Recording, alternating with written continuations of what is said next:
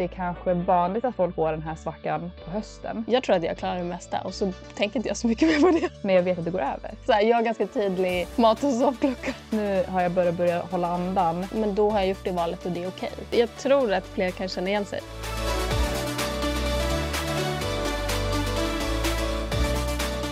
Hej allihopa och välkomna till söndagskaffe med Sofia och Denise. Ja, hej och välkomna. Välkomna till avsnitt 21. Tiden rullar på. Och idag är det igen lördag. Nej, det är fredag sist spelade in. Vi försöker samla på oss lite avsnitt inför sommaren. För nu, jag kan ju säga bara på en gång att nu drar ju sommaren igång här på poddstadiet, vilket betyder att jag är berätta lite om det. Som idag har jag tvättat och smort sadlar och träns. Så jag har fått ihop 20 nosgrimmor. Och ska tvätta resten av tränsen imorgon tänker jag. Och har tvättat och smort 8 sadlar. Och jag har väl så i alla fall 10 eller 11 stycken kvar. Helst, minst. Så att ja, det är full rulle med att förbereda. Och nästa vecka kommer hovslagare. På tal om hovslagare, det var ju förra avsnittet. Ja. När vi ringde Andri. Nästa vecka kommer vår hovslagare och ska sko 60 hästar. Alla ridhästarna ska skos. Det är full fart. Med. Och sen börjar turerna hos er. Precis, 18 juni börjar första turen. Så att ja, det är väl en vecka och en dag från att vi pratar nu. Ja, från idag. Så att vi har lite att stå i nu inför det. Och sen så är det ju bara på gång hela sommaren. Precis, det är 8 turer tror jag den här sommaren. Så 8 veckor med turer. Det är en del. Det är som vanligt full fart, men ja, det är kul. Jag ser fram emot att, som Viggo säger, träffa folket. Mm. Det är många som vi känner som kommer tillbaka och även lite nya nu och då, så det är alltid kul. Det är kul och alltid så här bra kvitton när folk kommer tillbaks igen liksom, tänker jag. Det är kul. Och det är kul att se hur folk utvecklas från år till år. Alltså såhär, som ryttare? Ja, som ryttare och liksom såhär, hur de upplever hästarna. För att man märker att hur de upplever hästarna har väldigt mycket att göra med hur mycket erfarenhet man har. Eller fler ridtimmar liksom, mellan gångerna. Och det är väldigt roligt. Och det tycker de ofta själva är väldigt så fascinerande. Att oj, hon är mycket bättre än vad jag minns henne. Eller han var inte lika svår som jag minns honom. Eller så vidare. Och att många reflekterar över det och säger liksom att de förstår ju att det är för att de faktiskt har ridit mer och samlat på sig mer erfarenhet. Eller så kan det bara vara så om man är helt ny ryttare som kommer rida på turerna. Då är det såklart väldigt mycket stress. För att man vet inte hur det går till. Ja, så det är mycket liksom förväntan, stress och sånt. Så att man kanske inte kan njuta till 100% av allting första gången. Men så när man kommer tillbaka nästa gång då vet man vad som väntas. Så att då är de mycket mer lugna i det hela. Och kan bara rida och njuta och lita på hästarna. För det brukar jag ofta säga första dagen vi ska rida. Att låt hästarna gå. För det är deras jobb. De vet vad de gör. Och det är väldigt många som tycker kanske att det är obehagligt att det går fortare än vad man kanske är van vid. För vi töltar på ett ganska bra tempo. Och att lita på att det går bara fram. Och det vet ju liksom du och jag bara i vår vardag att vi rider fram och det kan vara ett friskt tempo men det går också bara fram. Det är inget farligt med det. Och det är väldigt fascinerande att se hur folk blir mer och mer bekväma i det och faktiskt litar på hästarna och njuter av det att bara sitta och åka. Det är klart vissa hästar måste man hjälpa mer och vissa hästar kan man hjälpa mindre och det är också en balans att hitta det. Men det är alltid kul att se folk så. Bara utvecklas och hittar ja. Kul, jag kanske kommer med någon dag som jag brukar göra ibland. Det är kul. Första turen rider vi faktiskt förbi dig. Ja, okej. Så att vi kommer, i alla fall så om inte Oddur har ändrat rutten, men då kommer vi förbi med flocken till dig. Ja, vad kul. Ja, det är alltid kul. Det blir lite så en bra paus för mig. Det är en bra under paus dagen. Ja. Så är det med det. Vad händer hos dig? Nej, men det händer väl inte så jättemycket förutom att jag bara jobbar. Egentligen. Jobbar på. Så, ja. Det kom ett till föl häromdagen hos oss. Som jag inte ens fått kommit i närheten av. För att mamman är så skygg. Aj. Så, men det ser ut att må bra och sådär. Och mamman också. Så att det är ganska lugnt. Men, det är tråkigt att inte kunna kolla ifall det är hingst eller nej, sto. precis. Den är lite sur. Ja, så att hon ser ut att klara det bra. Ja, härligt. I alla fall. Vi fick ju 2 föl 6 juni. Ja, jag såg det. Så att nationaldagsföl. Ja, just det. Och efter Rapp, vår hingst. Så att det är spännande och kul. Kul att de kom samtidigt. Syskonen. Ja. Eller halvsyskon. Ja, precis. Men vi har väl tänkt att prata lite om den mentala biten i ridningen och träningen och bara livet. Och egentligen för att jag ganska nyligen har haft en så svacka i ridningen och bara allting. Och det har man ju, alla liksom. Ja, jag tror att alla har det till en viss, alltså så, mer eller mindre. Men det är olika hur mycket det pratas om. Och jag tycker ändå att det börjar bli kanske lite mer vanligt om man ser på sociala medier att folk pratar om svårigheter i ridningen eller att de har en svacka och så vidare. Men det kanske måste lyftas upp mer. Och jag tror att det är kanske vanligt att folk får den här svackan på hösten. När det börjar bli mörkt och det är regn och rusk och lera och äckligt. Och då tror jag att många upplever att det är motigt att rida eller de kanske tappar motivationen. Den svackan får jag på våren. Vilket kanske går emot väldigt mycket liksom för att det börjar bli ljusare, det börjar bli varmare. Liksom allting talar för att man borde få mer motivation. Men jag får oftast en svacka. Alltså först går det upp och sen går det totalt ner. Så som nu har inte jag ridit på 2 veckor. Jo, jag satte upp på 3 hästar häromdagen. Men annars har jag inte ridit. Och det har det har gått lite hand i hand med för att det har ju varit strejk på dagis. Så att jag har haft barnen hemma. Och det har passat ganska bra. Alltså jag har känt att det har varit skönt att bara vara mamma. Och få ta den tiden med barnen att faktiskt, alltså du vet, vi har gått och plockat stenar, vi har plockat blommor. Vi har lekt och så har vi haft vår rutin och det har varit skönt. Självklart har jag varit i stallet också och liksom mockat och sådana saker, men jag har inte tränat. Och jag har behövt det, har jag känt. Att inte träna, att inte rida. Vilket kanske, alltså som det är ju en, vad ska man säga, en ynnest att jag faktiskt kan göra så.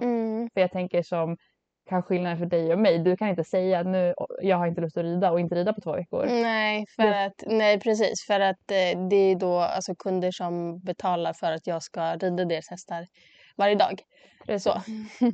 Men jag kan göra det dels för att, alltså visst, jag är anställd på gården. Alltså det är mitt jobb att träna hästarna. Men hela vintern har jag haft ett så pass, alltså jag får ändå säga det, jag har haft ett så pass bra system att hästarna har legat där de ska hela tiden. Och alla hästar som ska tränas har varit träning. Så vi pratade om häromdagen att det brukar oftast bli rester. Alltså de hästarna som glöms bort eller blir kvar och alltid tagen sist och sådär. Som är kanske lite snälla så att de får inte lika mycket träning som de som är lite svårare och så vidare och så vidare. Alla de hästarna har faktiskt varit inne i träning nu. Och jag ligger före. Alltså jag har ingen häst som är så här, oj, du borde komma in. Och det är ovanligt. Det har alltid varit varje år att det är så att oj, de där borde komma in men vi har inte tid. Och nu är alla de klara. Jag ligger liksom faktiskt före i schemat. Så då har jag ändå känt att det är okej. Visst, hade kunnat egentligen tagit mer kanske med unghingstarna som... Jo, men det är klart det är alltid någonting man har kunnat gjort bättre. Alltså, ja, men så har jag också känt så här, du vet, på ett sätt har jag känt lite så här, gud vad skönt. Alltså gud vad skönt att de får en mental paus och en bara paus att vila kroppen. För de har gått jättebra. Alltså du vet, de har öppnat upp i tälten så himla mycket och de har blivit starkare. Och jag känner att allting som har kommit är gott. Och det, vad ska man säga, det bådar väldigt gott för nästa år. Så att jag känner mig inte så stressad. Plus att liksom, de har börjat tappa tänder. Alltså de tappar ju tänder. Byter tänder. Det är också så här, det är inte jättekul att sätta upp ett bett i dem. Alltså, när man vet det så är det lite så här, jo det går ju bra, men jag tror inte att de dör av och jag tror att de har ganska gott av att faktiskt få en paus mitt i hela det här. Alltså det är så mycket som händer i en ung hästs kropp. Att de är så långt ifrån färdiga. Så jag är lite, ja det är skönt. Och så vet jag att de kommer åka iväg på träning antagligen i sommar. Bara en kort period. För att Jakob Svavar som brukar visa våra hästar kommer prova dem. I alla fall ridning. Då känner jag så här, jag är inte... Nej. Så att, nej. Och jag tror att det här är kanske inte någonting... Många kanske tycker, oj, jaha, får du så? Kan du tappa ridlusten? Och det kanske låter väldigt brutalt för många att liksom, någon som jobbar, vi jobbar ju ändå med det här, att vi kan säga, alltså, jag har ingen ridlust. Och verkligen, jag vill inte. Och det är klart, det är aldrig kul att känna så. Och jag tycker att det är jävligt jobbigt rent sagt att vara i den perioden. Men jag vet att det går över. Och jag vet att det är inte så att man ger upp och jag kommer inte sluta rida. Jag kommer ju få tillbaka ridglädjen. Men jag kanske tillåter mig själv att känna så den här perioden. Och så, give myself a break. Det är okej, det suger, men det är så det är nu. Ja, och det är väl också alltså, kanske just därför som att det här händer. För att så här, man är i det hela dagen, alltså alltid. Alltså. Ja, och sen så är det som du och jag pratade om när det här, liksom, jag var i det här i sitt liksom värsta. Att anledningen till att jag får så här på våren är ju för att jag på ett sätt tappar motivationen. För jag har ingenting att jobba emot. Nej, exakt. Vilket nu kanske vissa som känner mig, som känner hästarna och känner gården och så. Men varför är det så? Alltså, vadå inte någonting? Alltså absolut, jag har alltid att göra ridhästarna som ska i turerna bättre. Det är klart alltid är motivation. Men jag har inget så för min egen skull på sätt och vis. För jag har inte några tävlingar att se fram emot. Alltså sådana saker var jag har ett konkret mål. Och det gör lite att när det blir så blurrigt, då tappar jag motivationen lite. Och det är till exempel, alltså, som vi nämnde för 2 poddar sedan, det här att jag har köpt en ny häst. Alltså sådana grejer har alltid, för mig har det alltid varit viktigt. Alltså, så här, alltså dels när man gick i skolan och när jag har jobbat på massa olika ställen och som nu när jag tränar och jobbar med hästar åt andra, så har det för mig varit alltså, ganska... Alltså väldigt bra att ha hästar som är mina egna, som alltid jag kan styra 100% liksom vad som kommer hända med dem och sätta upp mina egna mål. Vilket inte behöver vara några stora grejer, men det är liksom bara för min egen skull. Sen så ändras ju de målen hela tiden. Liksom det är klart att man vill mer och mer hela tiden. Eller det är väl inte klart, jag vet inte, men så är jag. För mig har det varit en viktig grej. Liksom. Får du någon gång på året du får det behöver inte vara en svacka vad du känner att du inte orkar rida, men bara att du får en liten dipp i träningen? Alltså det har inte så mycket att göra med när på året. Alltså så här, jo, det är klart att det är vissa dagar är det jobbigt att kliva upp och gå till jobbet. Precis som vem som helst. Alltså så. Men det är inte, alltså för mig är det inte connectat till någon speciell tid på året egentligen. Men jag tror att som vi sa, att för många är det kanske hösten och kanske vintern, för att beroende på var man bor i landet. Alltså bor man i södra Sverige var det kanske inte blir snö och det bara är lera hela vintern, då kan jag förstå att man tappar suget och det är svårt att ha motivation. Anledningen till att det är våren för mig är ju för att vintern är ju träning 100% och det är liksom det ska tränas och det är barnen och det är liksom livet. Det är ganska mycket mer rutin. Alltså dagarna går lite på rutin bara. Ja, det går på rutin, men det är alltid nog att göra.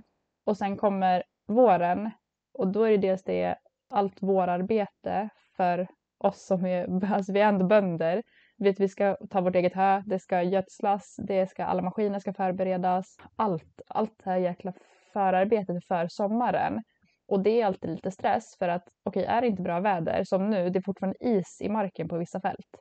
Alltså det har fortfarande varit tjäle i marken. Det har gjort att det var ett problem att göra det arbetet vi är vana att kunna göra den här tiden på året. Vilket gör att det blir stress med höet. Som inte ens är just nu, men du vet, framtidsstress. Och sen så vet man att det är lamningen som visserligen jag inte kommer i närheten av, men det är fortfarande en del av gården. Det är det. Och då vet man att det är färdigt, då börjar turerna. Jag älskar turerna, det är jättekul så att alla som kommer hit och som känner oss och så missförstår mig rätt. Men det är också väldigt mycket jobb. Det är väldigt mycket, alltså det är en liten här där jag vet att det kommer inte ta slut snart. Jag vet att just nu har jag börjat hålla andan för att komma ut på andra sidan. Vilket är i slutet av augusti. Men sen så då har skillnaden varit, och det här har vi diskuterat med vissa gäster som har kommit. Som har varit så här, för att vi har pratat om att vi vill dra ner på turerna i framtiden. För på de säger, men sommaren är ju då folk kan komma och vill komma. Absolut. Och så säger man kan du inte ta ledigt på hösten. Så då har jag kurserna. Vilket jag älskar. Det är ju mitt lilla barn. Ja, och ett projekt som du har byggt upp helt själv ju. Precis, och det är det jag vill utveckla mer i framtiden. Så det liksom kommer jag inte välja bort. Ja, men efter kurserna då? Ja, då tar jag in unghästarna. Då måste unghästarna ridas in så att vi har hästar i framtiden. Men när har du ledigt? Vid jul. Alltså på riktigt, det är så det ser ut. Några dagar vid jul. Och det är därför vi så småningom vill kunna dra ner på turerna lite. Kanske dra ner på lite hästar för att få ett mer hållbart liv. Ja, ett hållbart liv. Och det var så intressant för jag hörde om han var livscoach eller vad han var. Det var bara, han hade ett snack, vilket var intressant. Var han pratar med kunder. Och lite, de säger jag får inte ihop livspusslet. Och det är så okej, men vad har du för så pelare just nu som du vill fokusera på? Och oftast är det allt för många pelare. Man kan inte göra allting på en gång. Du måste välja bort någonting. Och det är där många säger, men det kan jag inte göra. Och det har jag ändå, känner jag, blivit bättre på. Att jag kan säga, det är okej att det inte händer just nu. Till exempel som att visa hästar. Det har jag aldrig så här, haft som ett mål och en dröm att det vill jag göra. Inte för att jag kanske kommer vilja jobba med det. Men jag vill börja prova. Men så har jag ändå känt att, vet du vad? Det behöver inte hända just nu. Jag har 2 små barn. Ja, precis. Och då är det också så här, okej, du vet också vad som krävs för att göra det. Och det är väldigt mycket jobb. Och då får ju du göra, som du säger, en prioritering. Att okej, men då vill jag lägga hellre tiden på mina barn. Vilket är helt rimligt. Liksom. Precis. Men att man får vara så snäll mot sig själv och säga, ja, men då har jag gjort det valet och det är okej. Men det är ju svårt, alltså det är väl det som är svårt då när man tittar på andra och sådär. Att inte istället för att vara snäll mot sig själv, att vara liksom dum mot sig själv. Ja, och där kommer det in på det här med att jämföra sig med andra. Ja. Att det gör vi nog omedvetet väldigt ofta. Det är så här, alltså jantelagen, det har jag tänkt på väldigt mycket senaste tiden. Det här med, jag tror hästtjejer, vi är nog ganska extrema. Jag tror att det är många som är så, du vet, vi vill vara den perfekta tjejen och det ska vara, alltså här är inte utseende så är det någonting annat. Men hästtjejer, jag tror vi är ganska, för att vi är vana att ha mycket ansvar. Vi är vana att hantera väldigt många olika saker och situationer från väldigt tidig ålder ifall vi börjar i hästarna tidigt. Så jag tror att... Men också van att arbeta väldigt hårt för det man vill. Ja, alltså för det är ingen som kommer gratis. Jobbar inte du, då får du ingenting. Alltså så är det bara.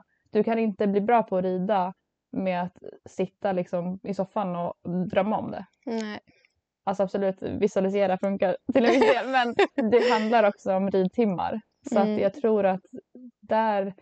Och jag vet inte hur du är med det. Men jag vet att jag har varit väldigt mycket fröken duktig. Och jag försöker bli bättre på det. Att inte vara fröken duktig. Det är okej att, som med livspusslet, att prioritera saker. Och det är okej att allting inte händer just nu. Och det är därför jag känner lite samma med, okej, jag vill faktiskt kunna vara ledig på sommaren kanske 1 vecka eller 2 veckor för att kunna vara med mina barn.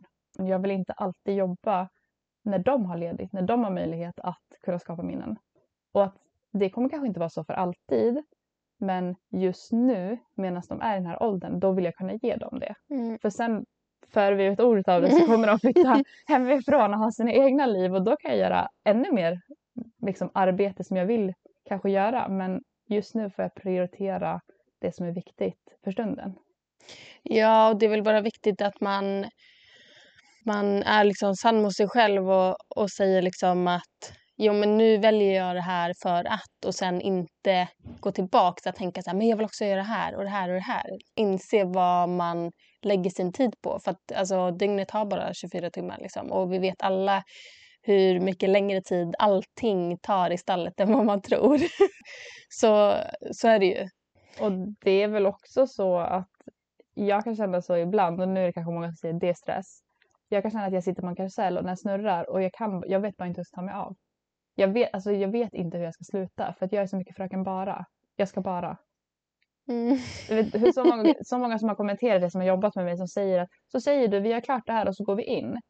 Och så är vi klara och så börjar jag gå in och så säger du jag ska bara. Och så går du och fixar någonting annat. Och så tar det typ 2-3 timmar innan du kommer in. Och så är det för att så är det. Alltså så är jag. Och jag tror att många är så för att man tänker jag fixar bara det här i stunden. Och så helt plötsligt så har det gått flera timmar och så har man inte ätit, inte druckit, inte du vet, tagit en paus. Jag vet inte, alltså jag tror att jag har blivit bra på det sen jag började så jobba för mig själv. För att jobba med hästar och ha eget företag för den delen också. Det är så här att du blir aldrig klar. Och jag är ganska så här, när jag blir trött och hungrig, då vet jag att så här, nej, nu är jag klar för idag. Så här, jag har ganska tydlig mat- och sovklocka. Ja, det tycker jag det är skitbra. Det är asbra att det är så. Men så vet ju du känner mig så pass väl. Så du kan vara så här, har du ätit idag? Har du ätit nu? Klockan är liksom så här mycket. Ska du kanske ta en paus?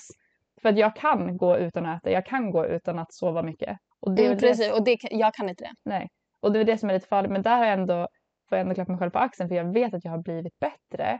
Att jag har börjat kunna säga, okej, so what if jag inte är klart det här just nu? Vad kommer hända? Och det kan jag ibland, det kanske låter lite så bitchigt, men jag kan bli såhär, vem kommer tacka mig för det här? Nej, precis. Och alltså också det som jag sa, att man blir aldrig klar. Du blir aldrig klar i stallet. Och då får man bara bestämma att så här, nej, nu är det tack och hej för idag. liksom. Och det har ändå varit skönt tycker jag, att vi har gjort så att Hannes kör till dagis och jag hämtar. Då vet jag att jag måste åka härifrån 3:30.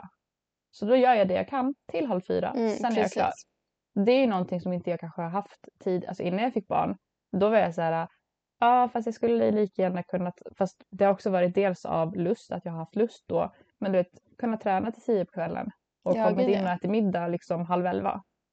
För att det finns ändå ingen. Så för att man bor på jobbet. Det är både kul och lite farligt. För att man vet att precis utanför dörren finns allt det där man borde göra som kan göras. Men man måste lära sig att stoppa sig själv. Ja, verkligen. Och det har varit bra för mig personligt så att ha den. Att 3:30 hämtar jag barnen och då tänker jag vara mamma. Och att få vara mamma då. Att släppa jobbet. Det har varit skönt faktiskt. Så det har gjort att det blivit bättre. Och på tal om det här ämnet. Alltså, det var en som lyssnar på podden. Som skickade, jättegulligt, hon skickade film när hon pratade för hon lyssnade på podden. Så sa hon det att hon har varit på kurs för personlig utveckling. Och att de fick döpa om sig till sitt mellannamn. Så att jag till exempel som heter Denise Mikaela, jag skulle inte längre vara Denise utan jag skulle vara Mikaela. Och då får jag en lapp på bröstet som står Mikaela, det är mitt namn. Och så skulle de berätta en känsla som de vill uppnå. Om vi tar då till exempel, bara för ett exempel, acceptans. Jag vill uppnå känslan att jag är accepterad. Och då fick man också även en lapp på bröstet att det stod det. Att Mikaela acceptans eller accepterad. Och så fick de berätta om olika så problem eller svårigheter i livet. Om det var i livet, hemma, på jobbet eller vad som. Och så skulle de, när de hade berättat om det. Så skulle de som då jag som Denise säga mitt råd till Mikaela. Och då hon berättade att det blir så tydligt att man satt ofta på svaret själv. Att man har alla de här livsproblemen stora som små. Och att ofta kan man sitter ofta på svaret och lösningen själv. Men att det kan vara svårt att hjälpa sig själv. Ja, gud ja. Så kan det vara. Jag tänker ofta, jag kan nog vara ganska, som många kan, vara ganska så hård mot mig själv. Och ofta i sådana tillfällen, alltså dels vet jag om det så att jag vet att jag i många tillfällen bara behöver vara snäll mot mig själv. Men att jag ofta tänker så här att om Denise skulle komma till mig med det här problemet och känna som jag känner nu, vad hade jag sagt till henne? Och jag hade förmodligen inte sagt det jag tänkte med till mig själv. Utan om du hade kommit till mig och mått dåligt över någonting, jag hade ju knappast straffat dig utan jag hade hellre typ åkt och köpt 3 liter glass och satt mig ner. Ja. Och det tror jag kan vara ganska bra att tänka på ibland. Att säga, ja, men om min bästa kompis skulle ha det här problemet, vad hade jag sagt till henne då? Vad hade jag gett för råd? Liksom? Ja, och det är väl också det, och jag kommer inte ihåg vem det var som pratade om det, fast man har säkert hört det på många olika, att man ska vara sin egen bästa vän. Ja, men det är ju egentligen det betyder. Ja, att vara bästa vän med sig själv. Och att vara snäll mot sitt inre barn till exempel. Alltså, och det vet jag, det är som en del, om det är inom så här psykologi, heter det? Ha en bild på sig själv när man var liten på spegeln. Och att prata till sig själv. Alltså prata till för barnet. att då är man snällare mot sig själv. För att du skulle inte säga, för fan du är dålig, till ditt 3-åriga jag. Nej, och jag hade aldrig sagt det till dig heller. Nej. Precis. Utan snarare tvärtom liksom. och det är det som är så intressant. Varför är vi så? Varför är vi så snabba på att vara hårda och faktiskt elaka mot oss själva? Egentligen. För det är så, alltså vad tjänar vi på? Vi tjänar ju ingenting på det. Vi mår ju bara sämre. Och det löser ju ingenting med att säga, för du är dålig. Varför är du så värdelös? Eller varför tror du att det är någonting? Eller alltså vad den kan vara som man säger till sig själv när man är i det så mindsetet. Jag vet inte, alltså jag känner ju ganska sällan så. Alltså vi brukar skämta ibland om folk som har så här kill-självförtroende. Ja, jo. Ett ganska så här självklart självförtroende att så här, men jag kan ta för mig det mesta och det går bra. Och jag är ganska mycket så. Jag tänker inte så mycket, utan att jag tror att jag klarar det mesta och så tänker inte jag så mycket mer på det. Och det är ju jättetacksamt. Men det är ju klart att jag tänkte att jag är dålig ibland. Liksom. Men då är det inte bra. men där hamnar jag också ibland. Ibland kan det vara väldigt så svårt att peppa sig själv. Att kanske vara ensam i det. Att peppa upp sig själv. Och då kan man behöva någon mer som peppar den. Liksom. Men det vet jag, som du sa, du är så bra på att ta för dig och bara okej, det går säkert bra. Men du är hård mot dig själv ifall det inte har gått bra. Men där är det så sjukt svårt att vara utomstående till dig ifall det inte har gått som du vill. För då är du, alltså då är det botten, då är du sämst och då suger allting. Och man är så här, fast nej, ett snedsteg gör inte, du vet, bara för att det gick dåligt är du inte dålig. Och vad är egentligen att det gick dåligt liksom, från vems mått? Jag förstår att det är dina egna mått. Och precis som att om det inte går som jag vill så tycker jag att det inte är tillräckligt bra eller att det är dåligt. Men för någon annan det kanske var asbra. Men att just det att bara för att det gick dåligt betyder inte att du är dålig. Nej, och jag vet ju det. Ja. Alltså... Men du vet inte det när vi sitter där i bilen. Jo, jag vet ju det. Och jag vet att det jag säger är fel. Ja. Men just då är det känslan. Jag har, tror jag, i grunden väldigt bra självförtroende. Så är det kanske ännu svårare för mig att tro på någon annan som säger det. Ja. Att för det är också så här, jag är ganska lite beroende av andra människors bekräftelse. Jag bryr mig väldigt lite om vad andra tycker. Det är också väldigt tacksamt. Så det gör väl också kanske att jag inte heller tror så mycket på någon när någon säger att jag är bra. Ja, det är ju inte, inte bra. Nej. Alltså, fast det är absolut, det finns ju de som smörar och liksom, man tar det med en nypa salt när någon säger någonting. Men jag kan känna så, ifall min närmsta krets säger någonting, då tror jag på det. För att jag vet att man säger det för att få mig att må bättre, men jag vet också att man väljer sina ord. Det är inte direkt, alltså jag är inte dum. Ifall jag fick 2,0 på en tävling och du säger, men det är ändå jättebra, då vet jag, det är klart som fan att det inte är jättebra. Men du kanske väljer då att säga någonting positivt på någonting som faktiskt var bra. Att du fortsatte även fast du fortsatte ändå. Du gav inte upp, bara gick ut ur banan. Det är bra jobbat. Du hade lika gärna kunnat bara skitit i det. Att hitta någonting att liksom ge komplimang för som faktiskt är sant.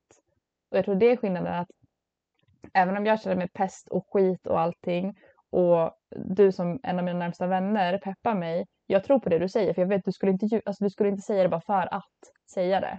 Och det är samma med, jag säger inte någonting jag inte menar. Då säger jag heller ingenting.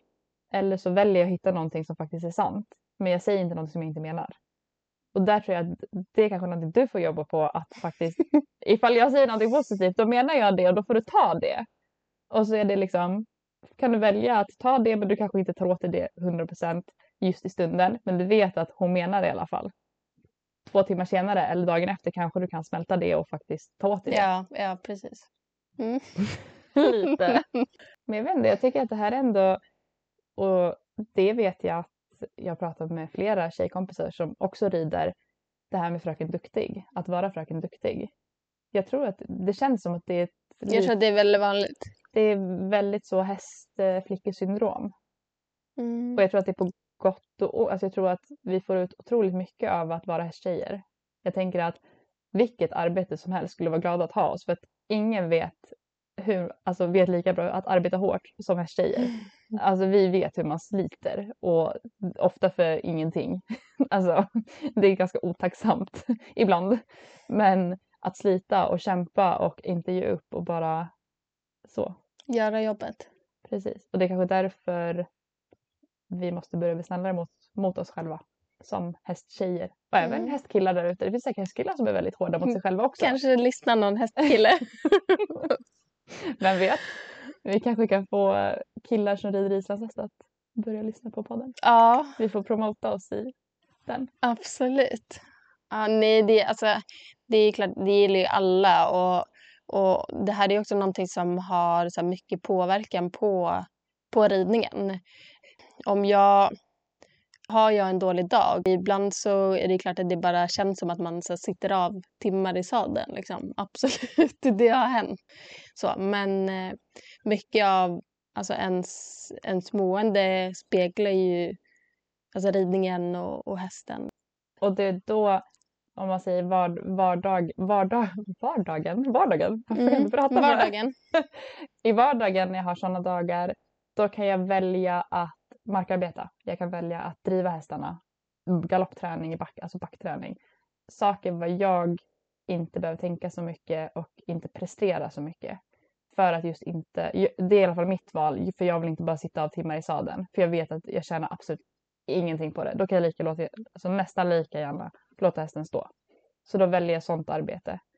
Men det är klart, när jag får såna här som på våren, då är det lite svårare, för som nu kan jag inte driva hästarna. Jag hade lätt velat driva hästar typ 3 gånger i veckan. Ja, låter dem springa. Ja, bara få dem att springa upp kondition och styrka så. Men som sagt, för att jag på sätt och vis tränar mina egna hästar även fast de inte är mina. Jag är anställd, men det är för mina svärföräldrar, så att det är en ganska luddig gräns. Att då kan jag ändå känna att nej, vet du vad? Just nu är det okej att bara inte. Men om man säger så här, om man tänker på i ridningen och så. Vad kan få dig mer motiverad i ridningen? Alltså om man säger bara alltså så allmänt att man har en dålig period. Man känner att man har ingen inspiration, ingen motivation och sådär att träna och rida sin häst. Vad kan få dig typ motiverad? Alltså det är nog ganska olika beroende på vad jag har för häst i träning. Måste jag ändå säga. Och det är väl fördelen med att ha, som för oss, många hästar som vi har pratat om förut. Att dels hästarna ska tävla, att ha det som mål. Att du ska tävla hästen. Ja, och jag tror att men och jag tror att det är många som har det här målet med tävling. Och jag vet inte hur många gånger man har kommit och hållit kurs för folk som kommer och säger att så vill jag ju tävla någon dag. Men kanske inte riktigt än. Och jag tror att det också är en grej här med att tävla. För att det är typ det enda som finns som är mätbart inom vår sport. Ja. Förstår du vad jag menar? Ja, jag förstår vad jag menar. Men dels det som du sa där, att jag vill tävla någon dag, men kanske inte just nu.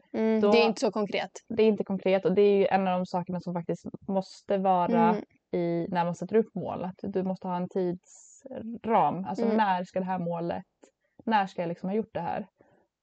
Eller när ska det vara färdigt, eller vad som helst. Och men man har bara hört det så många gånger. Ja, jag vet. Men det gör kanske att det blir svårare att träna till det ordentligt. För att du inte satt upp. Okej, vet du vad? Den 15 juli är en tävling. Skit i vad hästen och jag är. Alltså så länge, för jag tänker att har man tränat med målet att någon dag vilja tävla, då har du ju antagligen en grund i det hela. Och då får man bara sätta, okej, den här dagen, då ska jag tävla. Och då kan målet bara vara att kunna ta sig dit. Att rida runt. Så skit i, vilka, som vi pratade om i tävlingsavsnittet, skit i vilka gångarter man har eller inte har, ish. Bara göra en rolig grej utav det och faktiskt för att sätta upp det målet och göra det. Men tror du inte att det kan också vara ganska svårt att sätta upp alltså andra mål som inte är runt tävling? Jag tror att det kan vara... Alltså jag tror att det är lätt att man hamnar i det här för att alla andra tävlar, så borde jag också. Jo, men där är också en sak som för att där kan du mäta dig. Alltså jag vet inte, alltså nu tävlar inte jag alla hästar som jag har i träning. Men jag har ju alltid en bild av hur jag vill att min häst ska vara. Och det är det jag tränar emot hela tiden. Jag har en bild av en häst som är lätt för hjälperna. Som liksom jag kan rida med sätet. Som bär sig rätt. Som är lättväxlad och jada jada. Men jag tror att då måste du också prova en sån häst. Ja, exakt. Och jag tror att det är det som är. För att jag tror att du vet när du har nått det målet. Men jag tror att det kan vara svårt för den allmänna ryttaren att veta att okej, nu har jag nått mitt mål att hästen går i rentölt. Att det kan vara svårt att, så här, att själv säga att nu har jag nått mitt mål. Ja, och det är det som är för oss som har ridit så många år och som har tränat så mycket olika hästar och som har fått ynnesten att prova riktigt, riktigt bra hästar. Vi vet ju vad vi letar efter för att vi har gjort det. Och jag tror att det är därför det är viktigt, och det är därför jag tycker att det är så kul att se de som kommer hit till exempel på kurserna och som rider våra hästar, alltså mina hästar, som kan säga gud vad lätt, alltså att jag behöver inte ens hålla i tygen och hästen töltar och bär sig. Och jag kan stoppa hästen på en utandning. Jag behöver inte ens ta i tygen. Och att de får sådana aha-upplevelser. Och det är då man vet vad man kan leta efter. Har du aldrig upplevt det, då vet du inte. Alltså då är det väldigt luddigt. Jo, du har en instruktör kanske. Eller kolla på en video vad de förklarar vad det är du är ute efter. Men det är ju det som är hela grejen med ridningen. Och som vi förut har diskuterat om svårigheten med att vara instruktör. För vi ska förmedla en känsla. Hur känns rentölt? När de har frågat mig, hur vet jag att hästen är passtaktig? Att förklara det, okej, får du liksom att det skumpar lite från sida till sida, det känns som att du vaggas lite fram, då är det passtaktigt. Men hur känner jag om det är travtaktigt? Ja, det är mer som en stunds rakt upp. Eller så att du får en stöt rakt upp i rumpan. Eller det känns som att och ett väldigt bra check. Om du släpper tygen, känns det som att kommer hästen gå i trav då? Vad händer om du släpper tygen? Om din initiala tanke är att om jag släpper tygen nu så kommer hästen slänga sig i trav. Då är tölten antagligen travtaktig. Men det här är ju klart att... Men jag tror att det kan vara svårt att hitta mål kanske i träningen som är så konkreta. Ja, ifall man inte vet vad man letar efter. Och det är väl det som är grejen med att faktiskt få prova rida hästar som är vältränade, är välskolade. Rida hästar som har en bra tält, bra trav, kan skolövningarna. Det är fördelaktigt att göra det. Jag förstår att man vill utvecklas med sin egen häst. Men det kan vara svårt att hitta en ren tölt ifall du aldrig har ridit en ren tölt och känt hur det känns. För att då är det väldigt luddigt och därför blir målet att kunna rida ren tölt kanske lite svårt. För att du vet inte vad du letar efter. Men sen är det också det där som du sa att jag vill tävla för det är det många andra gör det. Jag tror att det är jättevanligt. Jättevanligt. Och sen så tror jag en sak som är viktigt för lite på det här med att jämföra sig med varandra. Och det tyckte jag var så fint beskrivet och det var ur föräldraperspektiv. Men det funkar så bra även i hästarna. Det är det här att jämför inte ditt kapitel 2 med mitt kapitel 11. Nej, verkligen. Och det tyckte jag var så fint att om du precis håller på och lär din häst att tälta eller hitta en ren tält och så ser du en video på någon annan som har en jätteflashig fin tält på en tävling till exempel eller bara hemma hos sig. De kanske har tränat i 6 år längre än vad du har och han eller hon som rider hästen kanske har ridit x antal mer hästar än du. det är bara olika stadier i träningen. Så att man kan inte jämföra sig. Och man ska aldrig jämföra sig. Och det är jättesvårt, framförallt med sociala medier. Men tänk på det, att du ska inte jämföra ditt kapitel 2 med någon annans kapitel 6 eller 7 eller 11. Nej, och du vet heller inte vilket kapitel den är då, på. Nej, precis. För att det är ju, alltså alla har ju en så historia bakom. Ja, som man absolut inte vet någonting om. Jag vet inte om det är så många som vet det, men alltså till exempel som min bästa häst då, som jag har nu, alltså som Sol till exempel. Det är ju en häst som jag fick gratis för 5 år sedan nu. Och nu är hon en av de hästarna som jag äger, är hon den bästa då, eller vad man ska kalla det. Men jag har också lagt ner otroligt många år och jättemycket tid och energi. Det var en häst som jag fick gratis av en annan tjej som inte vill ha kvar henne för att hon var inte så mycket att ha. Hon var inte så mycket för världen liksom. Så att och det är lätt om man kollar på bara hur hon är nu, att man kan tro att det är en häst som jag har köpt för en massa pengar. Men så är det liksom inte. Men precis. Och det är ju inget som kanske syns eller som jag har pratat om förutom nu då. Men alltså bara ett sånt exempel. Och det är just det att jämföra inte kapitel 2 med någon annans kapitel 11. Nej. För att du har också varit på kapitel 2 någon gång. Ja. Alltså du hade kapitel 1 när du fick henne, när du tog hem henne. Jag kommer ihåg en ranglig liten sak som vi hämtade på södra Island. Ja, och vi lyfte in henne i transporten och hon var helt galen. Lilla vän. Inte Så lätt. Och nu är hon bara världens finaste häst. Nummer 1, det är så kul för att nu har var hon nu 10? Ja, hon är vuxen häst, hon är stencool, hon gör allt jag ber om. Hon kan alla övningar och jag kan säga åt någon annan att hoppa upp på henne för att, som du säger, känna känslan som jag beskriver. Och det är ju bara så jättefint. Och jag trodde inte att det skulle bli så. Men så har jag också bestämt att hon kommer alltid vara hos mig och jag lägger den tiden som jag har på henne. Och det blev ju jättebra. Men för att komma tillbaka till det du frågade liksom hur... Ja, just det. Men jag tror att det är kanske svårt att sätta ett svar på det just för att, som du sa, att många sätter målet jag vill tävla. Och att det är kanske ett väldigt mätbart mål. Men jag vet många andra mål för folk jag har jobbat med som bara är att kanske är ridrädd och tycker det är obehagligt att rida ut. Sätta upp det målet att jag ska kunna rida den här rundan hela vägen runt. Inte bara kanske 200 meter ut, utan jag ska kunna rida den här rundan hela vägen runt och göra det i ett samtalstempot högt, till exempel. Och jag tror att vi har nog fått det väldigt gratis från skolan att sätta upp mål i träningen. Så att vi gör det omedvetet varje dag.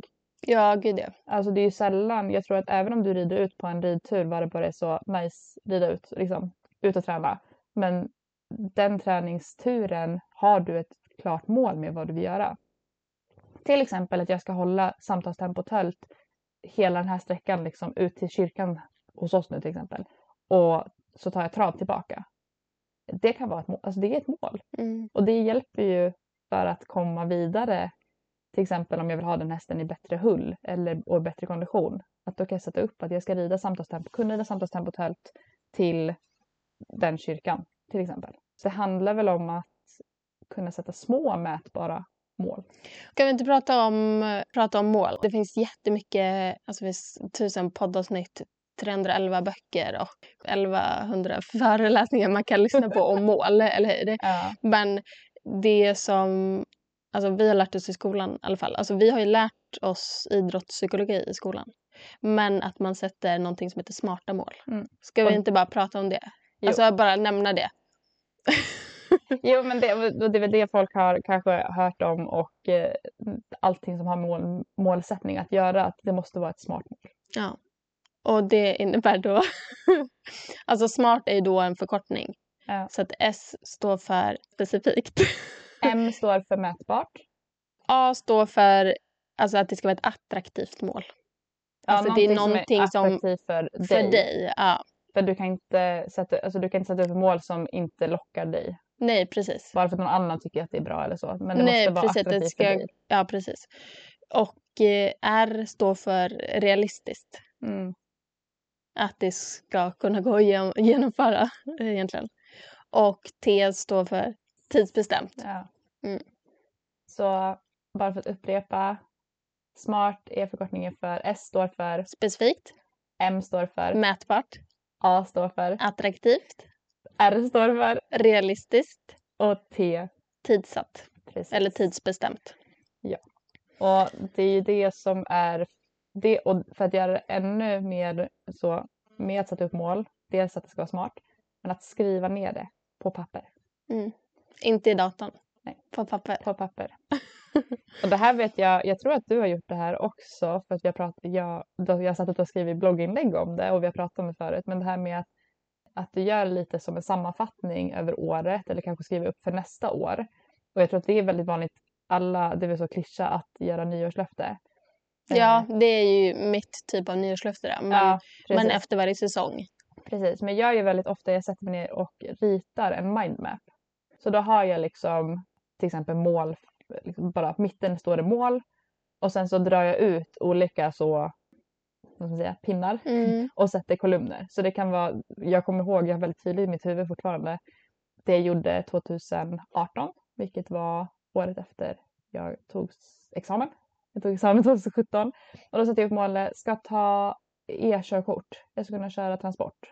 Det hade jag satt upp att jag skulle göra inom 3 år. Det gjorde jag också. Att börja hålla ridresor, alltså ridkurser, riding weekends. Och typ hur jag skulle lägga upp det. Det ville jag börja med inom 2 år. Och att jag satte upp det och jag tycker om färger, alltså färg och form, så jag gör gärna med färger och former. Du är lite mer kreativ medan jag sätter upp tråkiga punktlistor. Ja, nej, jag fungerar så. Jag måste ha med färger och liksom det ska vara kreativt. Och det, som sagt, jag tänker ju inte, och det måste vara ett smart, alltså jag har inte så här, okej, nu ska jag se till att det är smart det här målet, men det sitter ju för att vi har lärt oss det. Men till exempel alltså att säga jag vill tävla någon gång. Det är inte specifikt. Nej, det är inte ett smart mål. Nej, för det är inte specifikt och du har ingen tidsram. Nej, så då får du skriva om. Ja. Men också det jag också gör då att dels sätter mål, men jag börjar alltid med att gå igenom och skriva ner det här har jag presterat. Så att det liksom då ger kanske en liten så boost inför de nya målen jag vill sätta. Liksom. Och alltså presterat, det kan ju vara, alltså till exempel, det var också en sån grej som stod på min lista att jag ville ta transportkörkort till exempel. Och det, för mig var det en prestation. Och det är ju bara jag som bestämmer vad en prestation är. Så det kunde vara allt möjligt. Och jag skrev också mycket grejer som jag hade gjort för första gången. För att det var också, tyckte jag, saker som var en prestation. Liksom. Även fast det kanske inte egentligen var så stor grej, så var det en grej in på erfarenhetsbanken som var viktig. Liksom.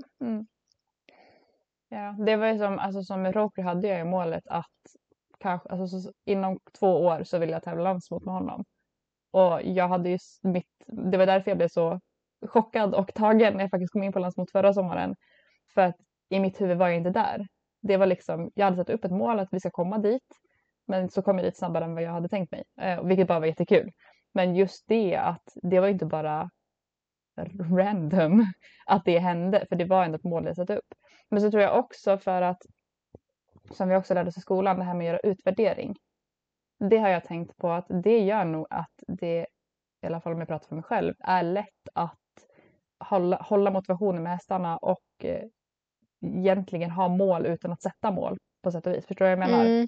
För att jag har alltid en lista i huvudet. Okej, hur svarar hästen? Hur reagerar hästen när jag sitter upp? Är den avslappnad när jag sitter upp? Hur svarar hästen första liksom, hjälpen att gå fram? Går den fram stressat eller är den lugn? Svarar den segt? Svarar den snabbt? Och så vidare. Hur svarar hästen sidförande skänkel? Hur svarar hästen tygelhjälperna? Sitsen? Och så vidare. Den här listan har jag i mitt huvud. Och jag vet hur det är när jag börjar. Och då har jag alltid någonting att förbättra. Och det gör att jag blir motiverad att träna hästen. Så det kan också vara en grej att göra.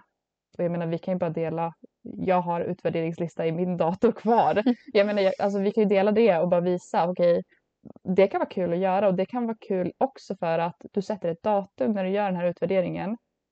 Och sen kan du bestämma, okej, efter 1 månad så ska jag göra den här utvärderingen igen. Och då ser du, antingen har det blivit bättre eller inte. Och då kan det också vara så här, okej, det här har blivit bättre för att jag har tränat på det. Vissa saker kanske inte har blivit bättre för att jag har inte heller lagt tid på det. Vilket är också fine. Eller så, så är det ibland. Så är det ibland. Ja. Och vissa saker kanske blir bättre medan andra blir sämre på grund av det. Eller, alltså så. Och vissa saker blir bättre för att någonting annat har blivit bättre. Och även fast man inte tränat på det liksom. Precis. Så det kan vara också, även fast man inte har som mål att till exempel tävla. Så bara en sån sak att göra utvärdering. Dels så kan det, tycker jag också, boosta en. För att om du går tillbaka, och det är vi också ganska dåliga på som ryttare ofta. Vi ser bara vad vi inte är ännu. Vi ser hela tiden vad vi vill vara. Men vi glömmer kanske vart vi kom ifrån.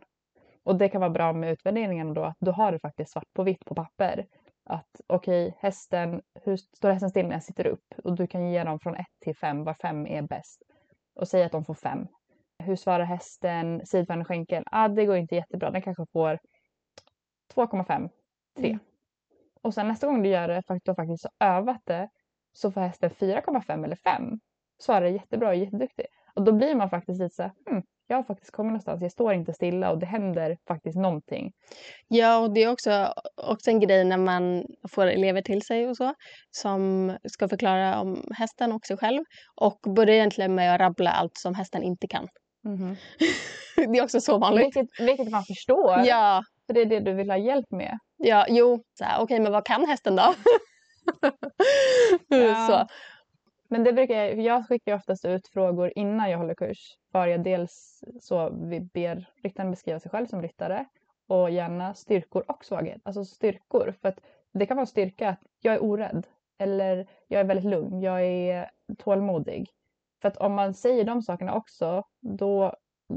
Då bygger man upp sig själv och faktiskt ger sig cred för det man är bra på. Ja, precis. Och kanske då så här, okej, 3 styrkor, 3 svagheter. Så att det inte blir att man rabblar 10 svagheter liksom. Precis. Så det är lite det här balansen att inte bara blicka framåt utan också komma ihåg vart man började. Ja, så är det alltid. Och det kan man göra på olika sätt. Jag vet att jag skrev dagbok väldigt länge i Sverige till exempel. Och även när jag kom till Island första året. Så skrev jag dagbok på hästarna och på mig själv. Alltså så. Och det är jättekul att läsa det nu. Alltså att bara, jag tävlingskörde idag och vi kunde göra öppna och sluta från varje, alltså sådana saker. Att kunna så, wow, coolt, jag har faktiskt blivit bättre. Ja, och det är också kanske att man, som du säger, att man gärna vill framåt hela tiden och man fokuserar bara på det man, som du säger, inte kan. Att om man tycker kanske inte att utvecklingen går tillräckligt snabbt. Men att då också kolla, alltså som du, om vi går tillbaka till det vi började prata om, att så här, okej, men är det rimligt att hästen ska kunna ha utvecklats så här mycket? För hur mycket tid har jag haft att träna den? Och hur har jag själv mått? Precis, hur har jag mått? Och sen också var i träningen står jag? För det är också en sak som jag tror att vi glömmer ibland. Att det finns alltid ett stadie i träningen som är segt. Vad det känns som man bara man trampar vatten. Man kommer ingenstans. Och sen är det plötsligt pjum! Så kommer man över den tröskeln och det går alltså man har fått så många flera steg på köpet. Och det är också viktigt att komma ihåg att bara för det känns som man så stilla så är det inte alltid det. Så är det inte alltid så. Och det är också ännu mer med äldre hästar som har varit länge i träning.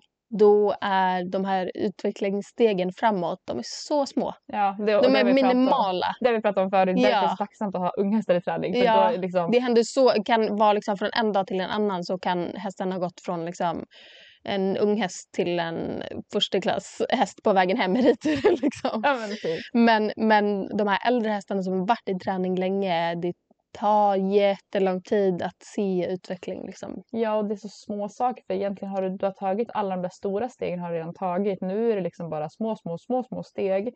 Och då handlar det kanske... Förlåt. Nej, säg. Nej, men och då handlar det också mer att bara också bevara hästen som den är. För att den blir också äldre och äldre och äldre. Och den ska fortfarande kännas pigg och fräsch och glad. Liksom.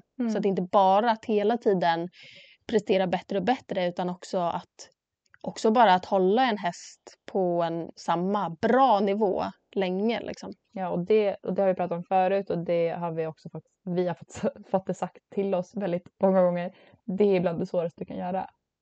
Att hålla en häst bra.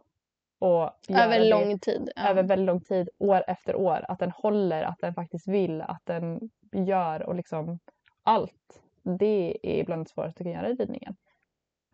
Alltså, vårt jobb som ungdomstränare är ganska enkelt på sätt och vis. Det liksom tar med en liten nypa salt. Det är ganska lätt.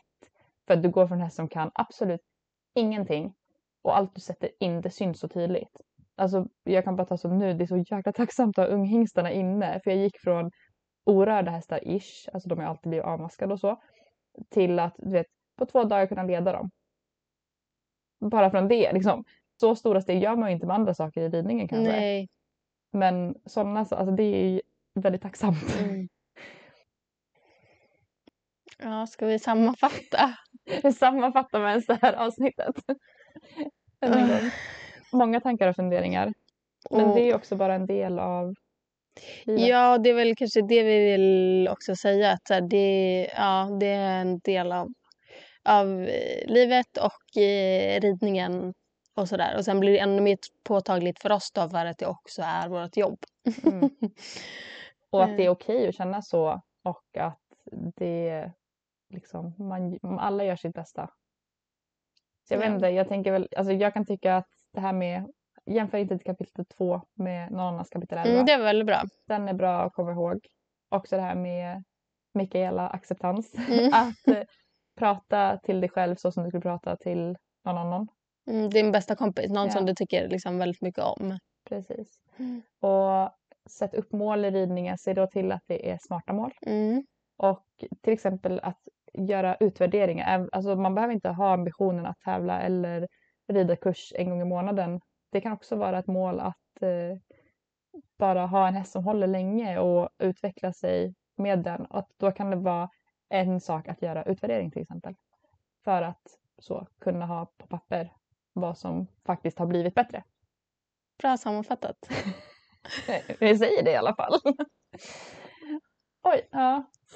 Nu börjar det bli kväll här. Ja, vi är lite trötta. Ja, det är vi. Men det var skönt att ta det här samtalet. Eller så, prata om det. Ja, jag hoppas att fler också tycker det. Jag tror att fler kan känna igen sig. Förhoppningsvis. Alltså jag skulle bli väldigt förvånad ifall det var ingen som kände igen sig i det här. Om ingen då har ni fått ta del av våran. Ja, vårat liv. Och våra känslor.